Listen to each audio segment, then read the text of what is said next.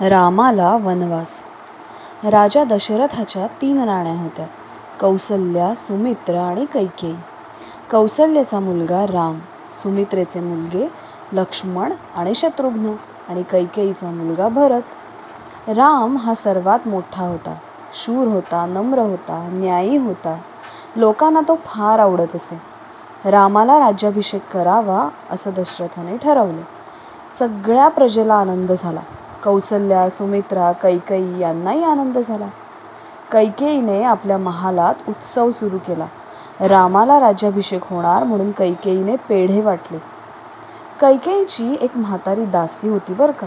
तिचं नाव होतं मंथरा. ती फार दुष्ट होती. ती म्हणाली, पेढे काय वाटतेस? ही दुःखाची वेळ आहे. कौसल्याचा राम राजा होणार, मग तू आणि तुझा भरत त्याचे दास बनणार. कैकेयी म्हणाली, असं कसं होईल? माझा राम चांगला आहे.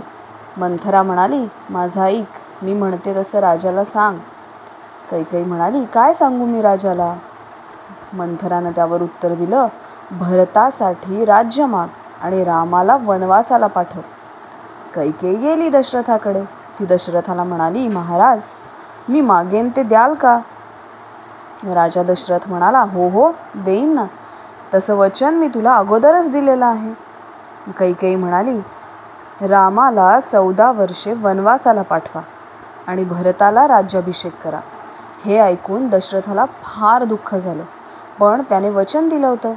रामाला हे सगळं कळलं. वडिलांनी दिलेलं वचन रामाने पूर्ण केलं.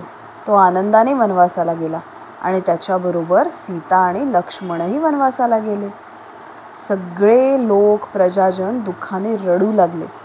दशरथालाही हे दुःख सहन झालं नाही आणि राम, माझा श्रीराम असं म्हणत त्याने प्राण सोडला. तुम्हाला आठवते का श्रावण बाळाची गोष्ट? तर त्याच्या वडिलांनी ज्यावेळी दशरथाचा बाण लागून श्रावण बाळ गेला, त्यावेळी त्याच्या वडिलांनी त्याला शाप दिला होता ना, तो आता खरा ठरला होता.